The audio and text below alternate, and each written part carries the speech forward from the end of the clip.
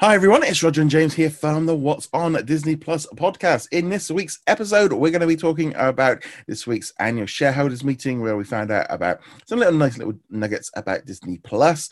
We're also going to be having a little bit of a discussion about Hulu and ESPN Plus as well. That kind of was a fallout from that. And we'll also be sharing our thoughts on some of this week's Disney Plus and Star Originals. So before we go any further, some housekeeping. If you haven't already done so, make sure you are subscribed on the YouTube channel. And also you can find us over on podcast platforms, including Spotify, iTunes, etc. So you can subscribe there to get the audio versions. You can also follow us over on Twitter and Facebook, and you can join our Facebook group where we just hit 165,000 members. So huge hello to everyone over there. Up next as well, we've also got, you can support us through Patreon or YouTube channel members, where you get early access to some content. You also get to take part in the weekly Q&As. And just want to do some shout outs to our Gold and Diamond members, including Bina, Bad Dog Gamer, Joshua, Amit, Ben, Adam, Dawn, Martin, Jeremy, and Sarah, while over on Patreon. A huge thank you to Sarah for being an executive producer platinum level. Also, hello to Andrew, Jacob, Caleb, Red Marsman, Andrew, Chris, Cody, Darren, The Juice, Lester, Lauren, James, What's on Netflix. Thank you for all of your support, and let's jump into it. So first off, there was the annual shareholder meeting earlier this week with Bob Chapek kind of running it. I'll be honest, it was not the most juiciest of meetings. There was essentially with this one, it was a little bit different to their normal quarterly results, because while they were kind of giving out some information, it's mainly something that they have to do, and they have to be able to answer questions from sort of shareholders. Now, the big news that came out of it was that they announced that they had 100 million subscribers to Disney Plus worldwide, which was big news. Though we kind of had already kind of thought that they got this number, well, months ago, because they announced last month that they were at 94.9 million as of like the 2nd of January. And that was even before WandaVision. So I was there going, they've got to be close to 100 million, and then was the Singapore launch, but they've now officially announced it, so we're now it now knows that there's over 100 million subscribers, which is a pretty big number, isn't it?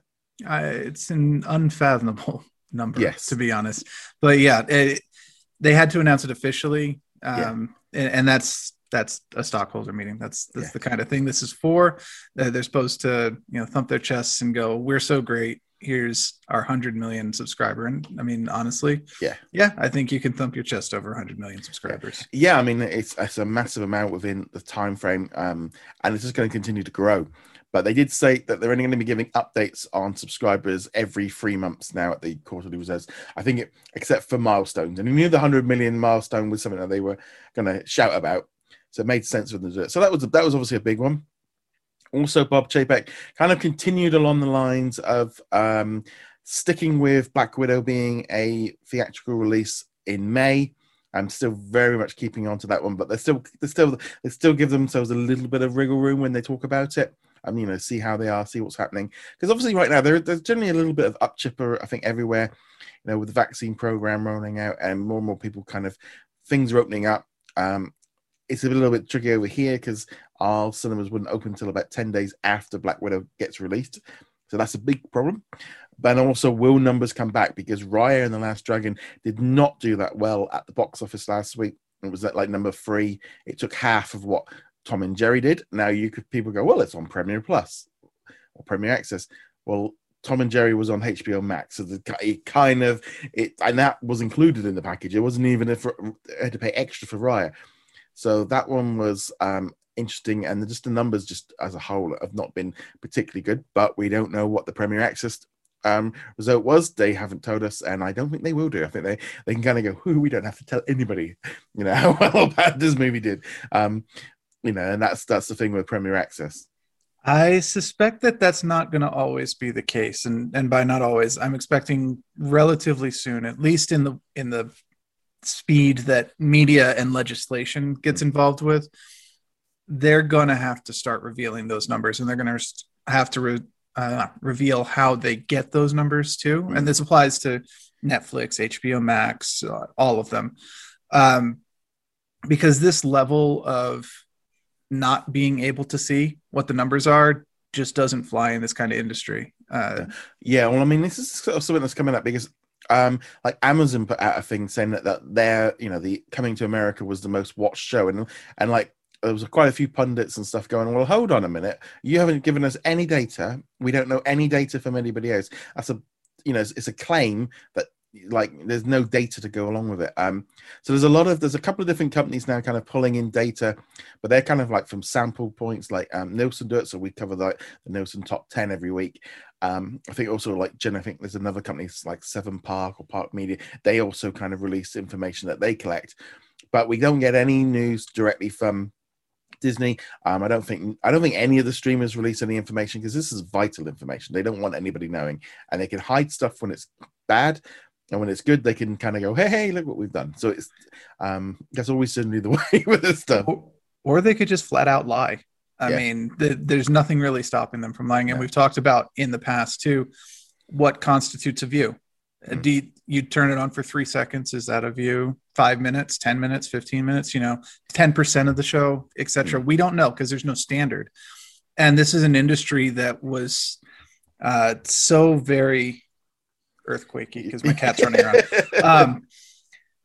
So very interested in numbers that they developed the Nielsen system in the first place. And, we think of it now as like, oh yeah, it's attached to every box in the home and so forth. But back in the day, they actually had to like go and physically give you a box and say, we're attaching this to the cable box. It's another thing. Don't mess with it.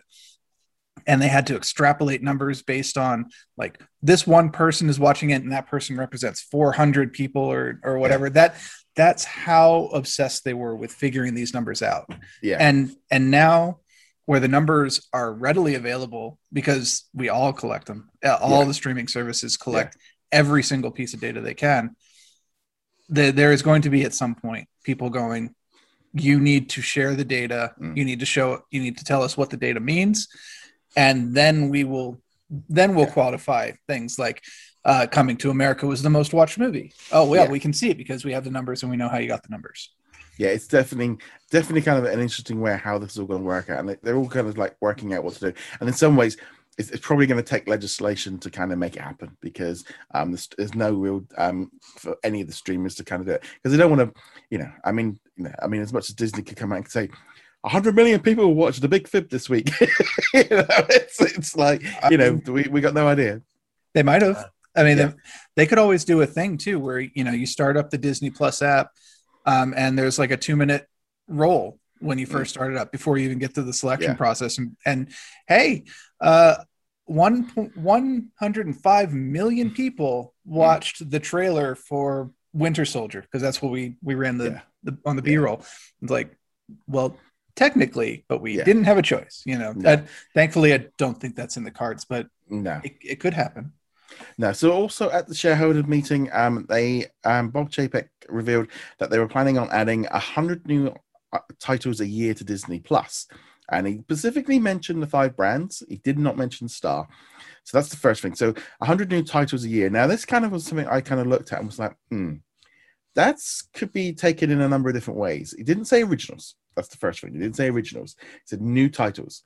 So 100 new titles a year. I mean, that's literally barely 2 titles a week.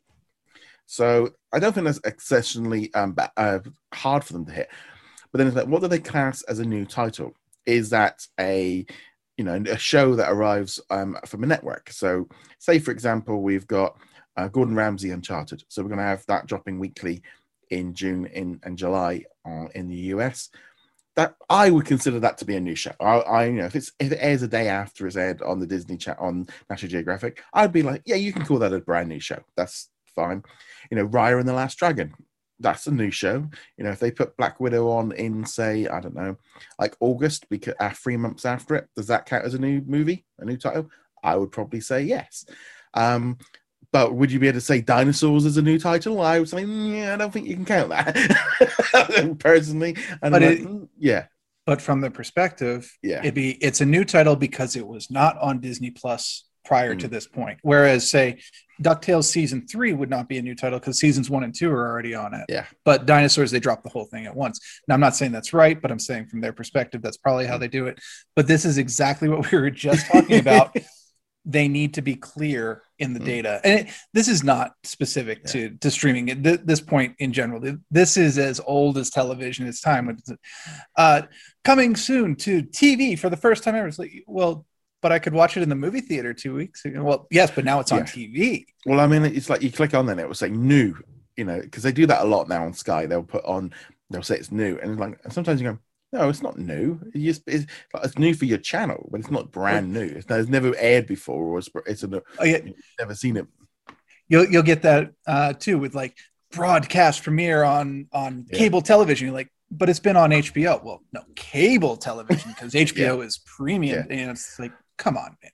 Yeah, you do get that, but I think it's how they're going to do it. I think 100 titles a year, that's good. I mean, that's definitely 2 titles at that's essentially works out about 2 titles a week, which isn't fantastic. I mean, you know, I'm sure we'd all like not more, but you know, but then as like I did say as well, you can only count one division once. So that's, you know, so you know, Falcon and the Winter Soldier only counts once. You know, you can't do and it's also a possibility that they're just setting a low bar. We promise you 100, but really you get 150 because, you know, we got a whole bunch of back catalog items and so on, and we're expanding the originals. It is a common tactic. It is a very common Disney tactic to under promise and over deliver. Best way to do it. The thing is, I mean, I think 100 new titles. I mean, if you look at all the originals they've announced for later this year, and there's a lot more to come, and then you take a look at maybe all the shows that the Disney Channel and National Geographic are making, and then you look at their cinema release schedule and go, actually, that's not that. I don't think that's much of a stretch. Just on that alone is probably coming close to around that number, because there's a lot more originals this year, a lot of shows. That doesn't even take into account the Star originals, you know, because we're getting like 35 new shows for us. We're getting lots of, you know, loads of shows coming, loads of Searchlight movies. So definitely for here in the UK, I mean, the 100 titles doesn't seem that much of a stretch at all, considering how many, you know, I mean, I'm getting at the minute between all these the Star originals, we're getting like 3 or 4 new things a week. it's quite crazy with all, but I do think 100 new titles a year, that's a good solid back foundation. We just have to see how all that works, but the more new stuff the better. So let's now move on to some other things that came up during this event. So there was a few questions that got brought up, you know, the usual stuff that kind of people have been like gunning for, you know, Bob Chapek, but, you know, and they announced it, and Bob had his kind of card ready to go, was able to instantly respond to people that were asking these questions and flat it away. But there was a few other things that came out, including this past week, ESPN Plus is now available through Hulu. So if you have got the Disney streaming bundle, you can watch Disney Plus. Sorry, you can watch ESPN Plus through Hulu. You can also, you don't need to move into the other app. It's all there. And later this year, you'll be able to buy like UFC pay-per-views through Hulu. And there's a lot more interconnection now with that all being available in one bundle, so you don't have to do it. And I reported on it, and it's like, you know, it's a big. And the reason why I think it's a big thing is because I would view this as this was the test. This is the test run for when I think this is going to happen to Disney Plus. I think it's a no-brainer, don't you? Oh yeah, absolutely. I mean, we've talked about it plenty of times, and of course, with Star getting merged into Disney Plus everywhere except America, it makes total sense that once all the legal issues and ownership issues of Hulu are sorted out, it all just gets pushed right in. And if ESPN is already part of Hulu, then that makes it all the much easier. Well, I think what this thing is now is that if they did it the same way they're doing it with ESPN Plus, it doesn't count towards Comcast. It doesn't count. They can get around it because they can essentially go, well, yeah, but it's like HBO Max and, you know, Stars and well, that's just a separate entity onto it. And I just feel like ESPN Plus being added in, this is like the test bed, see how it works, iron out the deals before they bring in, because they're both ESPN Plus and Disney Plus are both built on the same platform. So therefore, if they can do it with one, they can do it with the other. I think, you know, there's a big thing of just bringing them all into one for the US market. And I just look at that ESPN Plus content and just go, yeah, this is the start of the bundle becoming the one app. Yeah, and that's what people want. Convenience is the name of the game in streaming. That's why people are actually kind of annoyed at the moment that you've got Peacock and HBO Max and CBS All Access and Disney Plus and Netflix and Hulu and all this. It's so much easier when you only have to go to one app and you can go, I open the Disney Plus, I've got the Hulu content, I've got the ESPN content, or I've got the Star content. It just makes it easy. I don't have to have three apps to access the things that I want. I mean, it's like now, like I'll fire up the Sky Q box, and it will show you like what's new on Netflix and what's new on Amazon Prime. It's funny because the Disney Plus is built into it, but they've not actually kind of been highlighting anything from there yet. But it does, as like you said, it does make life. You know, I see the BBC, ITV, and Netflix shows all on the one big thing, and you know, it's like if I want to click like on Cobra Kai last night, it fires up the app and takes me straight to the show and start. So that makes it a lot easier. So you can see how these aggregators are kind of coming in and like merging it, and that's what Sky are trying to become now. It's like going, oh, yeah, we want to be the hub. We want to be your hub to get into it. I know that. I know that several cable boxes do that, where you can do a search within the cable box and go, oh, you're looking for Stranger Things? Well, let me boot up the Netflix app for you. And I think both PlayStation and Xbox are moving in that direction as well. I think they have some basic functionality in the new versions in the PS5 and the Xbox Series. They're working on it. It's not there yet. I don't know, because I know Xbox are shutting down One Guide and PlayStation are shutting down their movie store. So, well, it kind of feels like they're going in the exact opposite direction right now. I think, the One Guide, obviously, it's not even so much shut down as they just didn't bring it over to the Series X, which was disappointing to begin with. Do you know what? It was funny because I used to have my Apple TV going through the Xbox One and I used to use one. That was how I used to watch stuff through the Apple TV. Got a new TV, had the Apple TV app built in, so didn't need to use it anymore. So that was the only reason that used to work. I had a Chromecast going into my Xbox, and that would be how I would cast stuff to it. But now the Xbox has a lot of that stuff built in too. Like I don't need to cast Netflix because Netflix is in the Xbox. I don't think there's anything officially announced, but I would be very surprised if neither Sony nor Microsoft had some sort of plan to aggregate that, especially with Sony shutting down their video rental service. So it's definitely the thing is, Hulu's kind of become that thing in the year, you know, because you've got access to all the extra content from like HBO Max and Stars, and you know Hulu's kind of this, you know, is like a hub. They've also announced a massive 7-year deal with the National Hockey League this past week. And usually we don't tend to cover sports, you know. I know you do like your hockey, so that was one thing. But what I thought was quite interesting was there's a new deal, and it includes ABC, ESPN, ESPN Plus, and Hulu, because they've also got international rights, they've got digital rights, highlight rights, and there's going to be games on Hulu. This is kind of the weird thing of Hulu getting some sport content. And I'm there looking at this, and I was like going, a 7-year deal to include Hulu. That's definitely sounds very future planning. I don't think the idea of like, we're going to merge Hulu with Disney Plus. They've just announced a 7-year deal with the. That's quite a big deal. But it also kind of depends on how you view it. If you push Hulu in as a fifth pillar, or Disney Plus goes the other way and pushes into Hulu, less likely, then you still get the terms of the contract, and you get to eat your cake on top of that as well. See, this is what I mean. There is that obviously the thing, and they could rebrand it, do whatever they want with it. But for me, this is all very much along the lines of the sports issues of, you know, I think Disney are like turning Hulu. They're looking at that as almost like they've got a different system that they can use in the US with Hulu, and Disney. I could imagine Disney Plus becoming available within Hulu as a bolt-on, and you get it all built in within one thing. And I think Hulu's probably going to end up probably looking more like Disney Plus eventually. They'll probably do it that way around.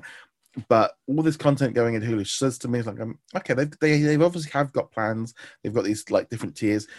You know, this is happening with, you know, Peacock already have the tiers. HBO Max is going to be doing this. They're going to be introducing a tiered system where if you are at a cheaper level with adverts, you maybe won't get like the cinema releases. And they're all tapping into this idea of going, well, look, there's so many different ones out there. Let's give everyone like the choice of having a cheaper version. You know, this idea. And Hulu's that's working for them, and then you can pay to upgrade if you're enjoying it or you get certain access. I mean, I know if I was in the US now, I'd be upgrading to Peacock because I could be watching the WWE Network. The things that this, you only need a couple of things on there to make it worthwhile you watching. But I was looking at this going, this ESPN content coming in says to me like they have got a plan for Hulu. It's not, and I still believe that. You know how much more powerful Hulu would be if it had Disney Plus all built into it. And then you could kind of say, when something like Nomadland arrives, it becomes less of an issue because it's all in one big hub. That's a whole other can of worms. Yeah. But yeah, agreed.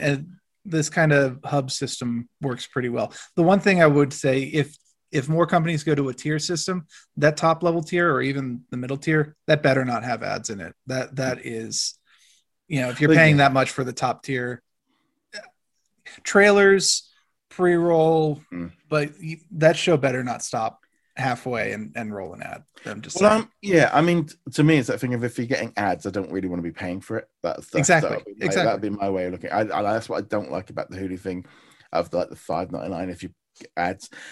You got to look at it. I know, for example, over here, Now TV, which is essentially Peacock, is going to be is introducing ads, and they're going to be. I think you can see that they're all shifting because they had these different passes, but their Sky Cinema pass is getting less and less interesting as they're losing more and more content. And yeah, you can see a big shift, and whether or not I can't see Disney Plus going down that line because they've kind of established it, but in the long run, we don't know where it's going to go. But there's a lot of stuff moving around. But I mean, yeah, like I say, I've been covering a lot more Hulu stuff on the channel for at least the last few months because it's so weird with all this Star stuff. I mean, some of the things we'll be talking about later on.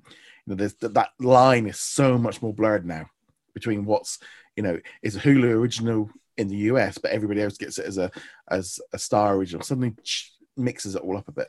It is kind of funny though that even with that line blurring, there still is a distinct feel between a Disney Plus show and a Star or Hulu show. Yeah. And for some people that will be better, and some people will view it the other way. Some people will say like, "Oh, well, that's the mature content. That's that's Burn Notice or Family Guy or shows like that." But it is interesting how even with that kind of blurring, there's still a very clear divide. It's funny. Obviously, like now we're like a few weeks into having Star over here. The adverts are still rolling, like promoting the shows and stuff arriving, and it's still very much like Star on Disney Plus. And when they put out the little blue icon post every week, they put the little Star logo onto it, and they don't include the Star stuff in the new one Disney Plus. They've got like a Star Hut, and everyone's here going, put it all into one. It makes it like it's like this weird thing. We've had some I had some comments on Facebook, and someone said, "Oh, it's on Disney Plus," and someone went, "No, it's on Star." And it's like, and I jumped in and went, "That is Disney Plus." You don't, like we say, we don't go one division on Marvel. It's a really weird line of like. I mean, I do like it when people do mention Star, so it makes it so it's easier for US audiences to know the difference. But at the same time, I've tried it with both things of like, put the title in, not put it in, and put Star in, not put Star in. And the amount of people that have said, well, you can't get Star without Disney Plus. So like, it's a really weird. You can see Disney trying to go, we're trying to create this. They're trying to create a brand, but at the same time, everyone's going, yeah, it's like most people are like, no. Well, I think you hit on part of it, which is if we specify that it's Star, even if it's Star on Disney Plus or Star, at the very least, that is a clear. This is not on Disney Plus in America. Yeah. So that makes it easier now. Whether people want to argue it, that's their thing. But I think the other part of it too is you talking about the two separate new on Disney Plus, new on Star on Disney Plus. For certain parents, and we're talking probably more American here, but still in general, we'll be able to go, okay, the Disney Plus section, I can feel secure in having the kids, browse through that. Whereas maybe the new on Star, like if you got younger kids, maybe you don't browse that when the kids are around. Yeah, the thing is, if you don't have the Star bit enabled, none of the content comes up. Right. I think it's more just a technical issue of whether or not it's pulling in. I think there's a lot of little technical issues that they've kind of like like we had with Disney Plus when it launched, where some stuff got turned off. They could turn things off when they're like getting it tweaked, and there's so much stuff that I remember when Disney Plus launched that we didn't have, and they had to turn things on and off because like on WandaVision Day they turned trending off for the day, and then they came back the next day, and then it was a bit wonky. But that's the kind of the funny thing really with the app. That one wasn't me. Yeah, no, that was my dog. I'm gonna have to grab something. That's fine. I'll just mention real quick. Apparently, I can't speak. The idea of turning these things on and off, like the modular design, is more of an interesting technical challenge, and one that we actually deal with a lot. Because for each individual person, that trending tab or whatever they turn on or off isn't a big deal in terms of like technical load. But when you're doing it for millions of people, it adds up, and it gets expensive too, actually. Because that's I obviously on a Sunday I do like a trend. I do because just being the nerd of me of kind of thinking back to the top 40 chart that we used to have on the radio every Sunday. That I used to, I like to have a record of it, and obviously it changes every day. But I know I was always a bit like, well, there's no point doing it daily because there's so little change. There was like, oh, look, Moana's at number 3 again. It's like it just didn't shift. Simpsons at 1, Mickey's Clubhouse at 2, Moana at 3, etc. Yeah. It's funny now because it's what's actually happened is why did that come up? I went on to Disney Plus, either Hulu, ESPN Plus, and then that disappeared. So I don't know what's going on there. It's like now it's a bit funny because like it's actually the Family Guy. Family Guy is number 1 now. And it's been like that most of it. And it's even when WandaVision was dropping, other than Fridays and Saturdays, Family Guy was above it. It was quite strange. I guess it's the hot show at the moment on Disney Plus, largely because it is the new show. I mean, Simpsons have been there, and people will continue to binge The Simpsons, but for a lot of people, they didn't have access to Family Guy, and now they do. So it's up there.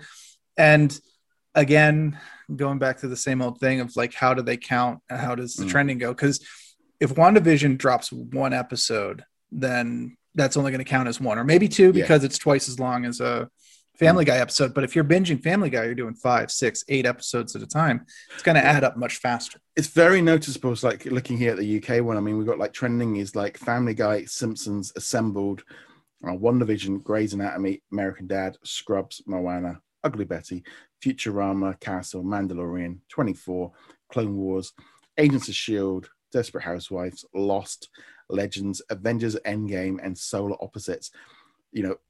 Other than what? Avengers Endgame and Moana, the only 2 movies.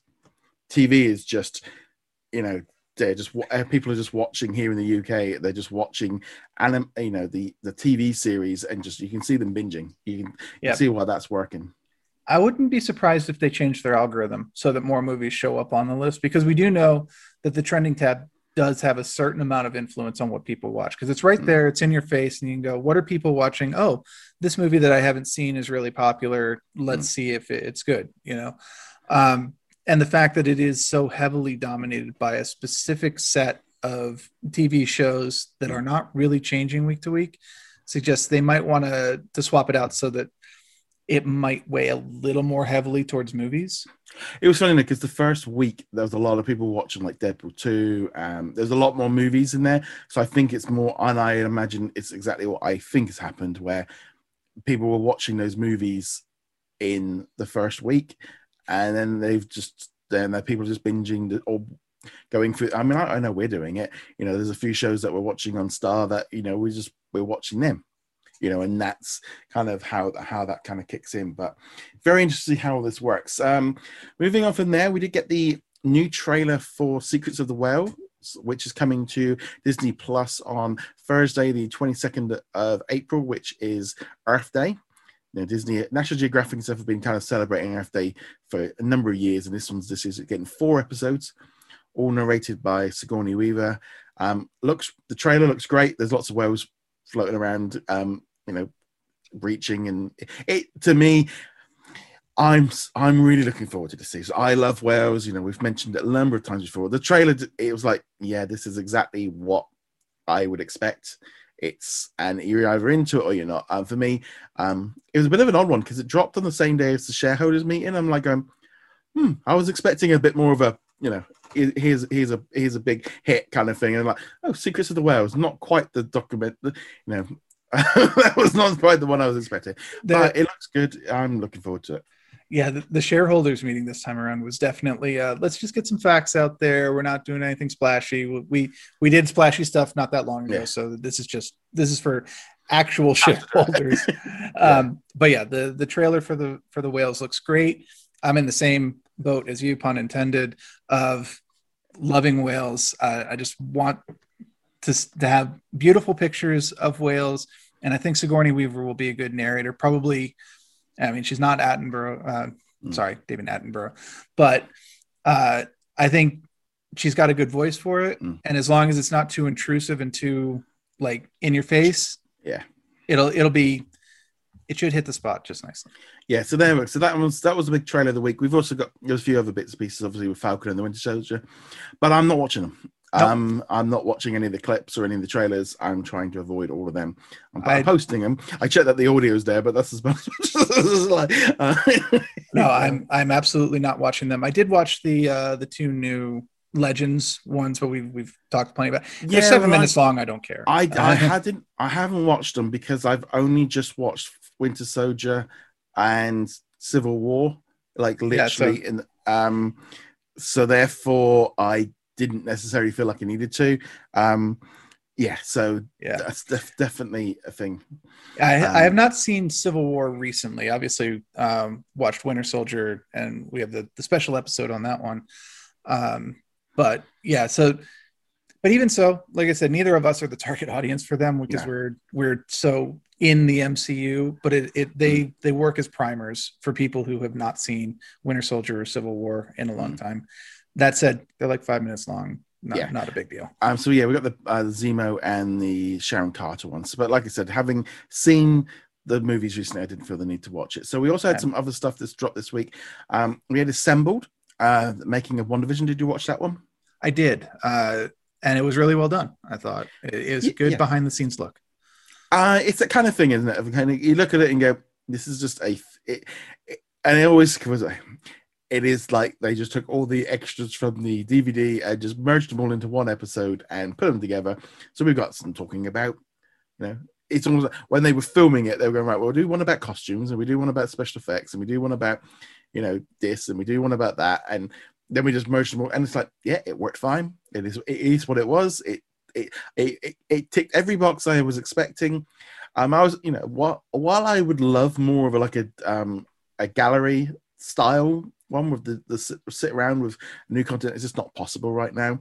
But what I did like about the episode was it confirmed all of what you said last week that I hadn't thought about, of all the filming of the end, of what they had to do. They didn't mention that they had to change it, but you suddenly saw people wearing masks and everyone being spaced out, and suddenly everything happening outdoors. And I watched it. I went, he was right. It was because I hadn't even thought about it, and until you said it, and then suddenly watching this, I go, yeah, he was bang on that. What interested me though was that it actually appeared in some of the earlier episodes too. Now I know those would have been pickups and reshoots, but the first time we saw masks in the thing was like for episode 3 or something like that. It was there was a scene where they're talking, Wanda and Vision are talking, and then all the crew behind them, you got the masks and everything. That must have been a reshoot thing for that. I would assume so. To me, it feels very much like what got me was I didn't quite anticipate was when they did the live studio audience thing, why they felt the need to redo the lighting and put the chairs out the same way to kind of it felt a little bit like you guys are just like doing this because you can rather than you need to.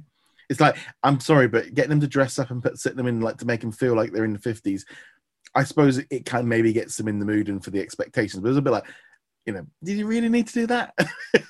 It's one of those things I just generally don't question. I'm like, I appreciate your attention to detail. I mean, you see this on all sorts of films too, where Yeah. like Spielberg shot this in, it's a 1970s movie, so he shot it on like a 35 millimeter, and I'm like, cool, awesome. Or even something like Saving Private Ryan. He shot it Yeah. using like actual war cameras for the D-Day invasion. Like, it's cool, awesome. Hollywood's weird. That's Yeah. all I really got to say about it. Hollywood's weird. And sometimes it's a little bit along the lines of you've got a little bit too much money. To kind of it's like, why have you put in like railings to make it look like the 50s? It's like you could have just it needed just normal. Like, I don't know. That's just my part of me going, this seems a bit of a waste of money, but that's my kind of okay. I it's like the chairs and going, well, okay, I suppose that helps, but I expect it was a lot less comfortable for the members who were watching it.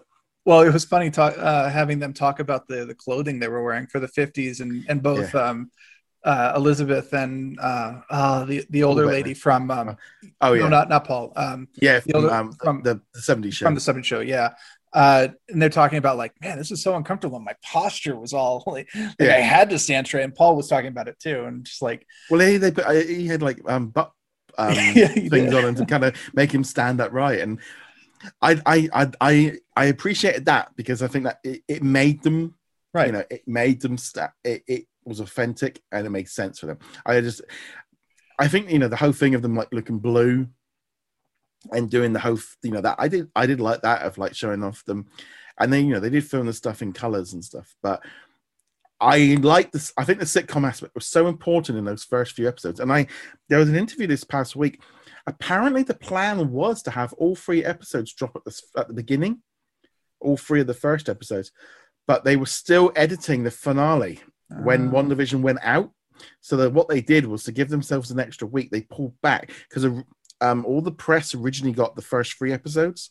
So I think they needed a little bit more time just to sort out the finale because obviously that gave them 2 months to kind of get it done. So they pulled back to give them an extra week. So that might have, we did say at the time that would have been, that 3rd episode made a big difference in how we viewed it. But they did spend a lot of time that assembled on those, I think definitely on those 3 episodes more, because I think they were very proud of what they did for them, like how they did it and the wires, and it sounds like they all just had a lot of fun doing it because it was so different to what they would normally do. I did really appreciate the actors, especially Elizabeth, talking about how much fun they had doing like old school Bewitched and Dick Van Dyke style shooting, and just like you could tell that the smiles were genuine for them, where they're just like talking, this is so much fun. And it's like, Elizabeth said like the thing of like, all the stuff that she'd learned at college and stuff about like stage school, that you just were like, this is, why am I learning this? Because I'm never going to do this. We don't make this anymore. And she's, like you said, she actually got to do it for real for the, and I it's funny because I never really thought too much of Elizabeth Olsen as she kind of blended in with the Avengers movies, and I wasn't really, I couldn't even tell you what another movie she's been in. And like WandaVision really kind of was like, oh, she's actually, there's a lot more. It really woke me up and go, oh, she's actually a lot better than and I think, there was no escaping the fact that it was her show, so we got to see much more of her. But in the Avengers movies, I never really kind of like, she just kind of came in and like, okay, fine, whatever. And that was it for me, really. I really was impressed with the show, highlighted to her a lot more to me than before. Yeah, the only thing that I have seen her in other than an MCU movie was Wind River, I think it was called, and Jeremy Renner was also in it. It was a murder mystery out in North Dakota or something like that. Really good movie, except for one really bad editing choice near the end. That's all I'll say about it. But she lived in the shadow of her sister. She even kind of alluded to that a little bit, talking about growing up on the Full House set. But one thing that kind of interested me with it was, I'm totally losing my train of thought here. Well, I'm just looking at seeing what other movies is it in. Other than Godzilla, I haven't seen her in a single. She was in Godzilla. Thing. Yeah. Which one? The 2014 version. Huh. It's been a while since I've seen that one. Yeah. I don't really remember much about that one, but I think it was more maybe it's just having only seen her in the Avengers movies. I really did feel like WandaVision really allowed her to come out Yeah. and got to see her as an actress rather than because she got to do so many different settings. Like the 90s and noughties. She really got to play around a lot more. I remembered where I was going with that previous thought before I got derailed. One of the things I really appreciated was her talking about how, like, when she started out with Age of Ultron and stuff, she's like, no, I do not want the classic costumes. I don't want to be running around in the leotard and tights and stuff. And by the time they got to like the Halloween episode in WandaVision, she's like, this is so much fun. I'm enjoying this because it, it was obviously tongue in cheek and, it's not her real costume. Yeah. But an evolution for the actors moving along these movies and going from it's a gig to, well, I'm really investing in this character. You see it with Paul Bettany as well. Yeah. I really loved that aspect of that of this behind the scenes look. Yeah, I was impressed with it. It was exactly what I wanted. It delivered what I wanted, and we're going to see more of them. There'll be one after Falcon. I suspect there'll be one for Black Widow. And we'll have one I thought they confirmed the one for Black Widow already. Yeah, I can't remember. I know we're pretty much going to get them for every, and it makes sense to kind of make them into their own little specials. And if they release them as separate episodes, they become new rather than. I imagine they'll be done like that. But I was happy with this one. We also got what is it here in the UK? We had also the National Geographic documentary Own the Room. Yes. Did you watch that one? I watched part of it, partly for time constraints, but also partly I got through, I don't know, the first 20 minutes and just like, can we move this along a little bit? And I did some jumps. I got to the end and they were doing that thing that you do with reality shows where like, and the winner will be, wait for it. And just like, this is streaming. Tell us. Yeah. I mean, I watched it early in the week and put up my review because I did have access to it early, and it was a kind of thing of like going, all 5 of the people that were involved in it were, they're all trying to vie for a $100,000 contract or for prize money in an event in China, and they all flew out to Macau for this event, and the 5 people that were involved in it, one of them was trying to make people happy in Nepal because so many people had left the country and there wasn't really an element of entertainment was not so much there at the time. So he was doing that. There was another one that developed an app that could translate what a baby's cry was. There was another one that she was trying to reduce the amount of testing that's done with using AI to help with that. And what was the other one? There was one that was like a deaf app or something like that for doctors and stuff. And generally as a whole, like the 5 people that were involved in it, I thought they were very intelligent, very well spoken, very smart entrepreneurs that have got a lot get up and go. But they didn't have a lot of personality. They aren't entertainers. They are, they're young business people. They've got it's serious to them. And other than maybe the one from Nepal, the rest of them were very bland, and also, sometimes you needed, I think the Greek guy was quite hard to understand, so you had to have subtitles and stuff. And I was a little bit like, I know there was a guy in Nairobi as well who had created an app for students to be able to find accommodation when they went to university because there wasn't like a system in place like we have here. All of which very useful platforms, but like you said, once we got past the intros of the 5 of them, that was like, okay, the intros great, that was exactly what they needed to be, quite happy with it. Then it went to the Macau event, and then we had to go through all the different stages of the knockout stages, and I was just like, I'm then going, oh, this is so slow. It's really, I know you're trying to build the drama up and you've kind of, and then almost that kind of thing, like you guys have got like caught up in the drama of it for us like watching it going, I mean, I don't know if you've ever been to an award ceremony presentation evening, they are so long-winded and this was that, and it was a bit like you do feel like watch the intros and then just skip like half an hour to 45 minutes to the end, and you probably wouldn't really miss. The only thing was the guy from Nairobi got stopped from going into Macau because they checked to see if he had enough money, and he didn't have enough money to get into the country, and they were like, and he was like, well, I don't need to because everything's sponsored. All my food, everything. I don't need to. Everything's been paid for. My flight. So he ended up having to go off to another country, come back in. But he was the only one that had been checked. Nobody else of the entire and it was like obviously that implied racism from the security staff. And then he got there in the end, and he arrived like minutes before he needed to, and it was like a little bit of drama. But other than that, it was a little bit along the lines of, they're all practicing in the mirror, and like one of them's going, well, I don't need to practice, and everyone, they were practicing. It's like, oh, this really could have just been done in a montage.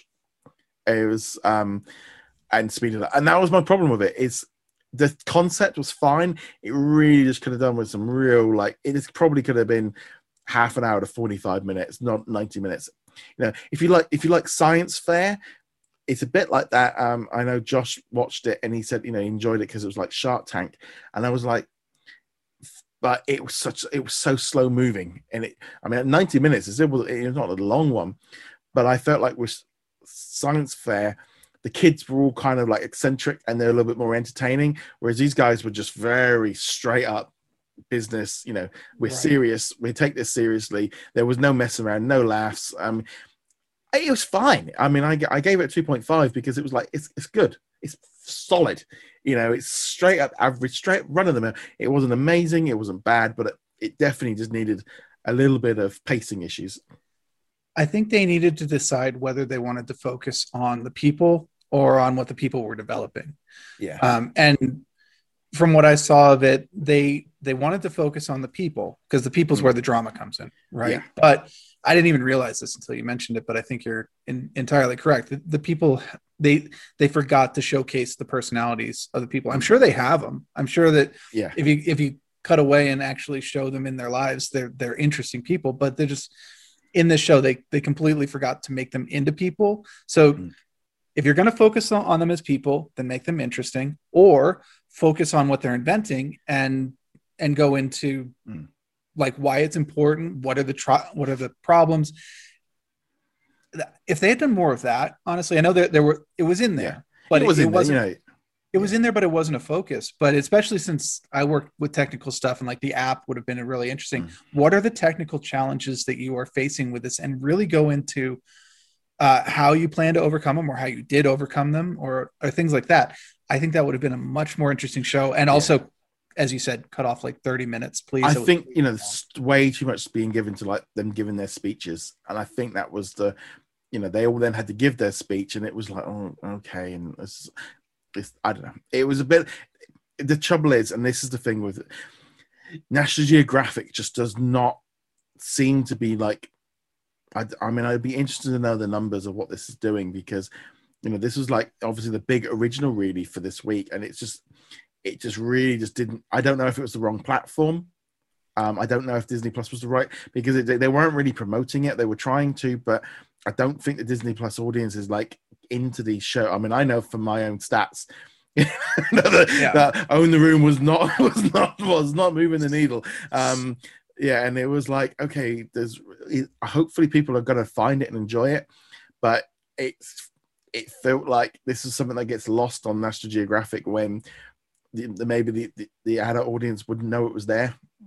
See, I think the problem with it is kind of what I was alluding to before. It's got a bit of an identity crisis. Like they're like National Geographic or whoever developed this was looking at, Discovery Channel and things like that. And they're going, oh, we need that human drama. We need the suspense. We need we need to draw this out. And it's like, no, that's not what National Geographic does. Your information, your facts, your things that we want to learn about. I don't want this to be a show or any of your things really to be shows where I feel like I have to keep hitting the 30-second forward because you keep delaying the results or you keep delaying, that kind of thing. I think they're obviously trying to build that drama so that when they finally announce the winner, and you're a bit like, I really don't care. I was just like, and that was the problem. I got to that point of going, and then they go, well, she's bound to get announced the winner because essentially we've just wasted an hour and a half. Right.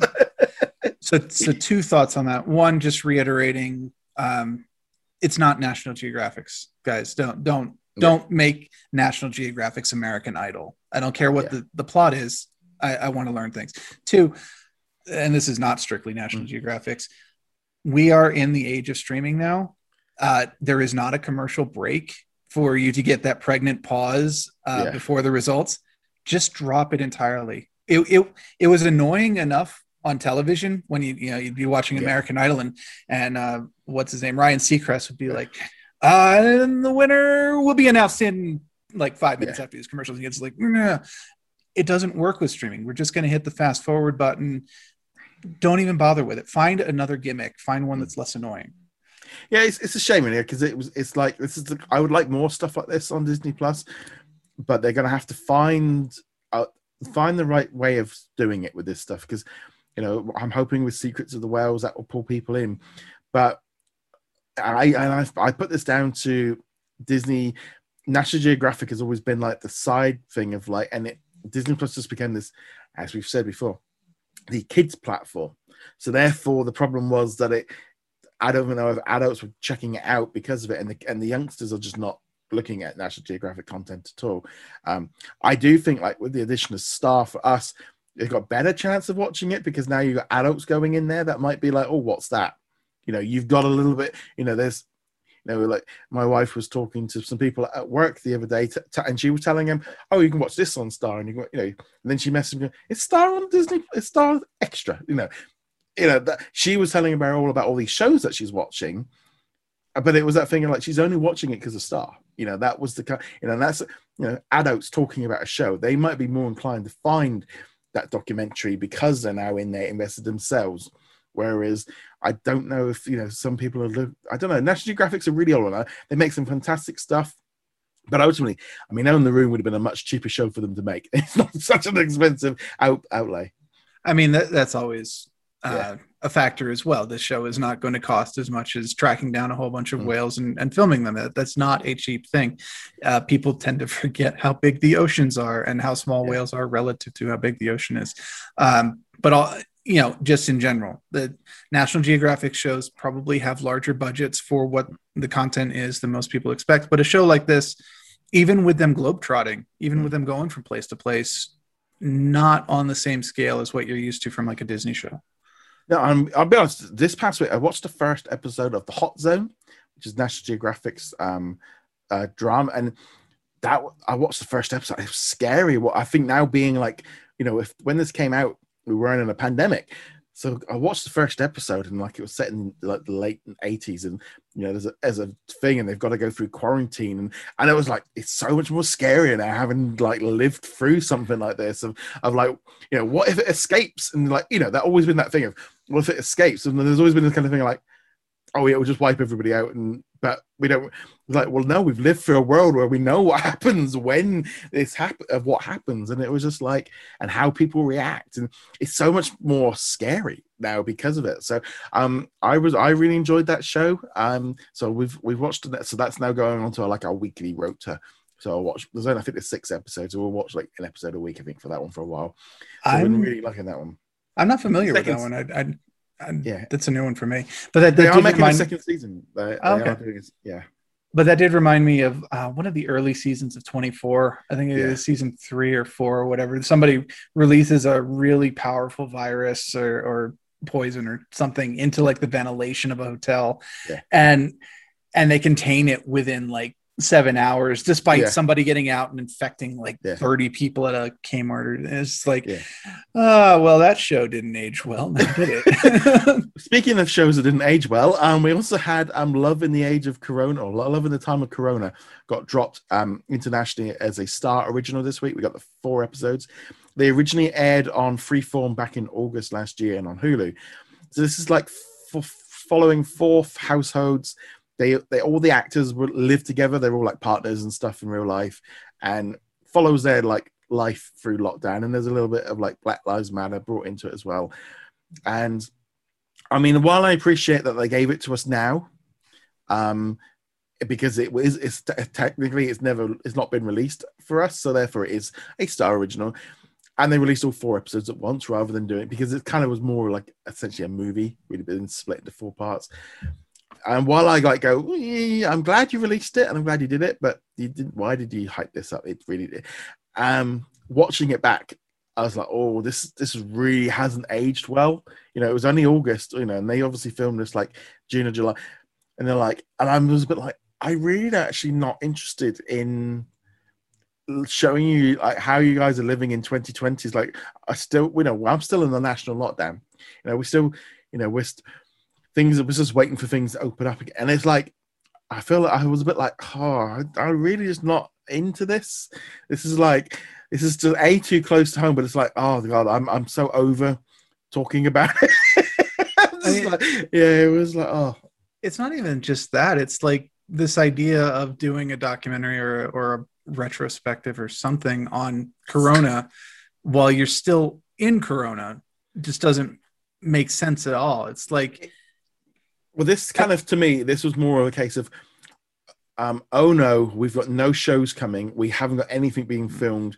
Let's try and get something out. And if we have some actors that live together, or you know, they're a couple, they can film stuff and we can edit all and do it all, and perfectly fine. Had this been released in August for us, you would have been, because we had a few shows like this as well over here in the UK, of lockdown shows which they'd filmed by themselves, and the kids were filming it and they edited it together, and it's fine. At the time, it worked fine because we were like starved of content, and it was like, oh, look what we've done. We've been able to make you content. But 6 months later, it was a bit like, yeah, whatever. We've put WandaVision on, please. Like, yeah, just because there might be light at the end of the tunnel doesn't mean we're out of the tunnel. We're still here. It's still a daily thing. Don't really need the reminder. Yeah, so that one dropped. We also got in the UK and Ireland, we got Next, which was a show that aired on Fox back in October. So that's a Star original. We're getting new episodes every week. So I watched the first episode with my wife last night. Did you watch Fox? Did you watch Next? I remember it being announced, and then I forgot about it until you posted an article earlier last week. Well, unfortunately, it got canned like after the second episode. So there's only 10 episodes. It's a bit like, well, why not just drop them all at once? If it's got no future, you might as well just done that.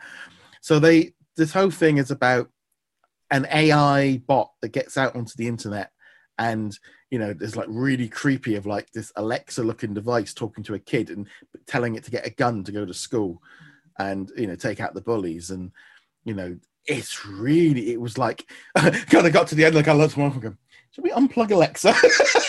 Just like, I said to my wife, that's really freaky. I was like, oh no, they've only put one episode on. I'm like, I was like, I want to watch next week because I want to see where this goes, because it was creepy, you know, because this AI is just got too smart and too intelligent, and he managed to convince one of the workers to put hide a modem in so he could get out onto the internet, and it's like taking people out, like, you know, it's watching cameras, and like, you know, it turned off his ventilator in the opening scene to try and kill him, and it's just like, it was quite scary. It was just like, I was like, kind of got to the end and going, I kind of like that episode. I kind of like, it's like, I was like, because when a show's been cancelled, sometimes you're like, oh, shall I bother? But I thought, well, I'll give it the first episode. I'm like, no, that was a good episode. I enjoyed it. It might fall to pieces later down the line, but the premise that I watched on the first one was kind of like that one.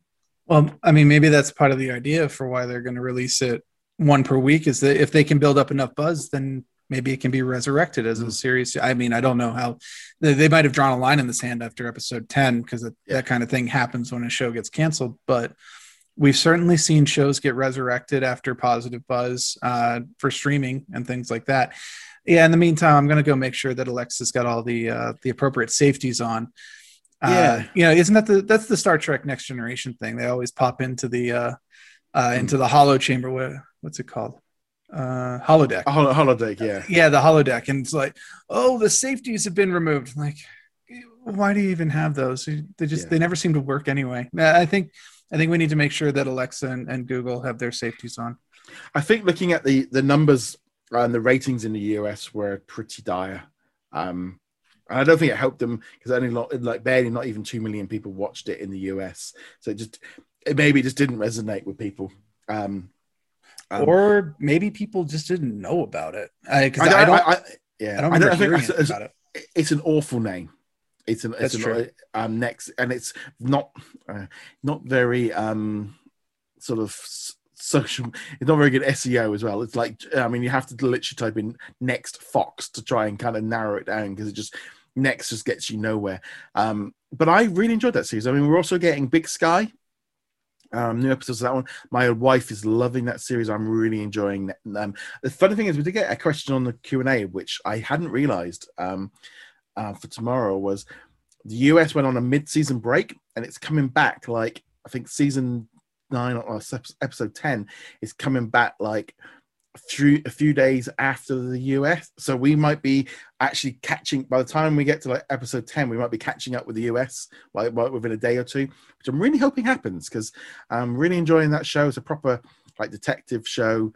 Well, the fact that my wife is telling members of staff at the hospital about like, oh, you should be watching it. That's you know, that's not me saying, that's my wife and she's telling her mum and dad about it and stuff. You know, that's the kind of thing that, you know, and that's completely like what happens. You know, that's what happens with TV shows. And I think that people tend to underestimate the power of word of mouth in the streaming age. You feel like, I don't know, you hear about it through Twitter, you hear about it through Facebook, or maybe even Discord or Reddit, something like that. But there really is that network that we have, not the social network, not the Facebook network, but like the in-person network of going, hey, I saw this show and it's really, really cool. You should check it out.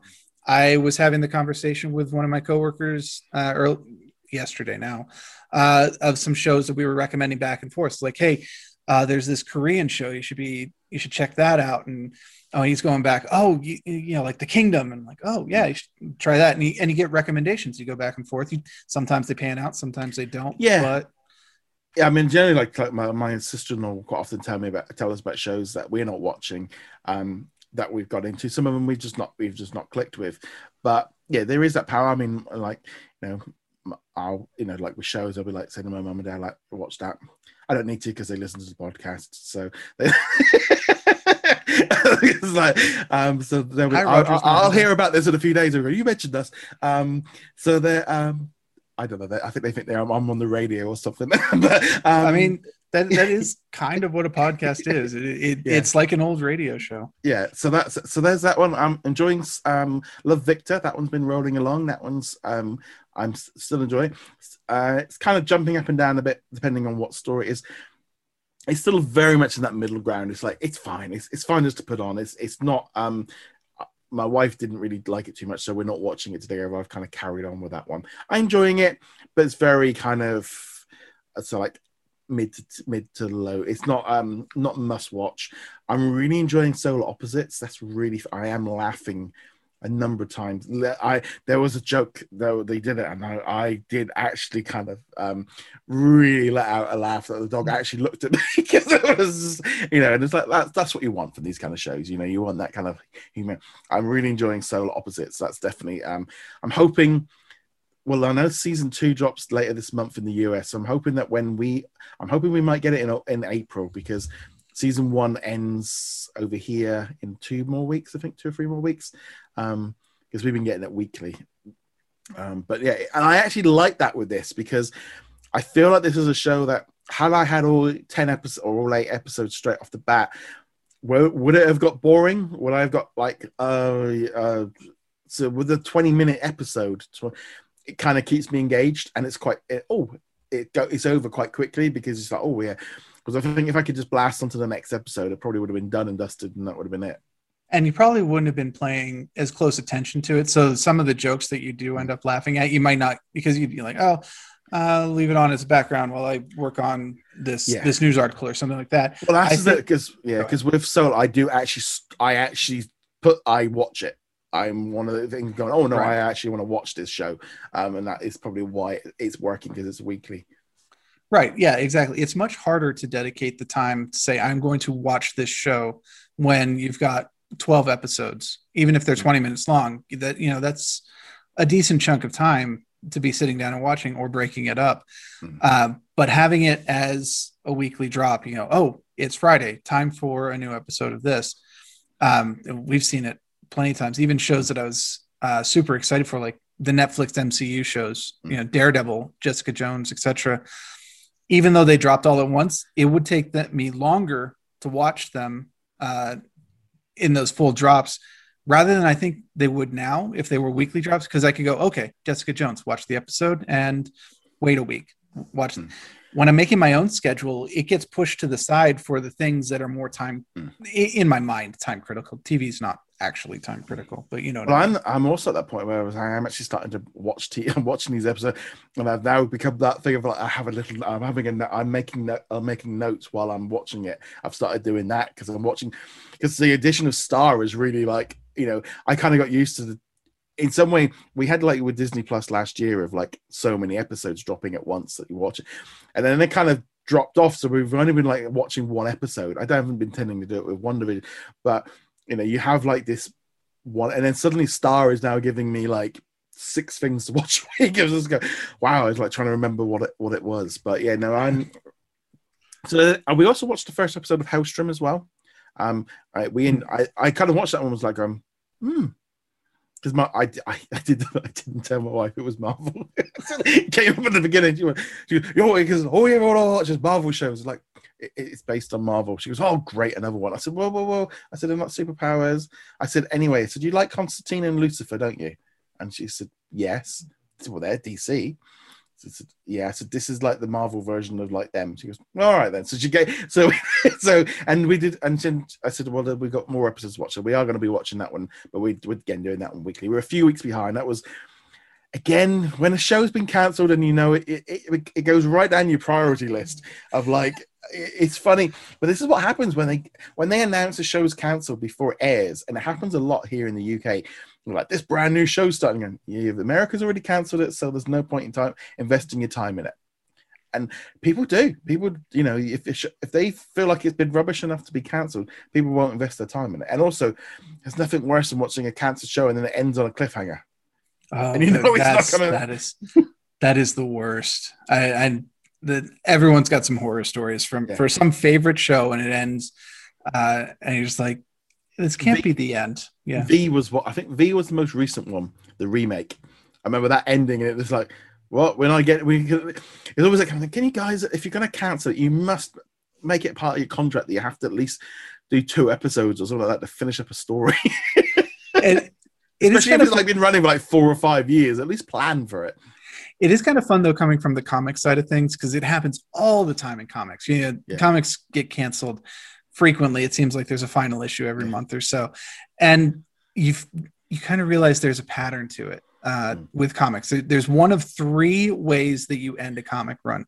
One, you just rush through all the storylines that you were going to do. And you might have years worth of stories and you just cram them into 2 issues.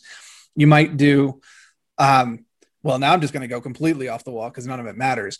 Or you just go, haha, we're ending with a cliffhanger because I can. And you're just like, you didn't bother to buy the comic? Well, you're not going to find out how it ends. Too bad. Yeah. It's like, no. Right. Well, I think that pretty much wraps up this week's show. I said it was a lot of other things like this week. I thought, well, I'll spend a bit of time on the Star originals because they kind of get lost a little bit. But yeah. I was kind of thinking what you were mentioning is like the last time I took notes for this show was like the second week of the official Disney Plus launch when we were watching 8 episodes where okay, this is what Jeff Goldblum was talking about, and this is like, it's like I said, right now, I mean, this past week I've watched Solar Opposites, Love Victor, Hellstrom, Hot Zone. I needed to watch, and then we've watched and there's been other shows we've been watching as well aside from that, but just like from the Disney Plus point of view, and the Love and Corona that own the room of like, it's like, crikey, it's like that's like seven originals, like something like that, and then assembled, and then it's like, I mean, it's just like it's just like because we do get access to some of the Star originals. Sometimes I get them a few days early, so I can put them up on the Thursday when we're allowed to kind of post about them, which is really weird because it's like Dollface. I mean, I'm not enjoying that show, so I've not carried on watching it. So I'll be honest, that's why there's no review for it.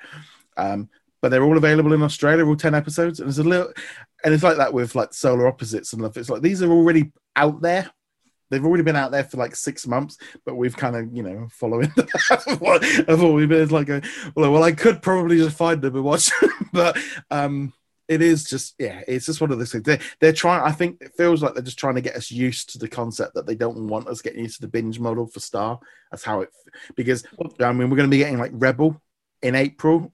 I think it's coming in May. And, you know, we are going to be getting shows that just after the US. I think we are going to, it's like the Aretha Franklin Genius show. We're not getting till, June for some reason. It's coming out in the US like next weekend. It just, if some things I'm like, sort this out. Stop. Why are we having these delayed times? They shouldn't need to be. When you were talking about solar opposites earlier, it's like, I hope that this is along the lines of what they do. It have them come out at the same time. There's no reason for it to not come out in the UK and the US at the same time. And same thing like with Secrets of Sulphur Springs. Why aren't we getting the same episodes internationally? We haven't got a Disney Channel. We haven't got them. So therefore there is no conflict of where are, you know, it's like, well, why aren't we getting them at the same time as the US? Because, or what this, you know, we haven't got the Disney Channel to even watch it. So at the minute it will be, you know, all it's like now, like, you know, like they announced a new Descendants animation short and this new movie Spin last night, you know, Disney Channel. But for us now, Disney Channel are Disney Plus originals, because you can't watch them anywhere else. You know, everything on the Disney Channel is now essentially a Disney Plus original in the UK and Australia, because we don't have, you know, and it's like, well, why are you making us wait? They don't even have a channel. I think even in America, even though we do have a Disney Channel, more people are just like, I'll just wait for it to come on to Disney Plus. I mean, it's, yeah. Anyway, on that note, guys, thank you very much for joining us. Thank you very much if you are a Patreon or a YouTube channel member. Really makes a massive difference for all of your support. I remember you can go check us out over at whatsondisneyplus.com. Find us on all the social medias and all the rest of it. And we shall see you guys next week, where we will be talking about Falcon and the Winter. Yeah, new show. We had a week off. Look at how much I was talking about. Let's see your shirt here real fast. Yes, I have got the Falcon and the Winter, and I've got the shield, so I'm ready. Yeah. I'm ready to go. I have Darth Vader. I'll be more ready next week. I'll be properly. Do you know, I kept thinking that you looked like you had a shotgun over your shoulder, but nevertheless, I'm American. Yes. Bye. See you later, guys. Hi to Roger's parents.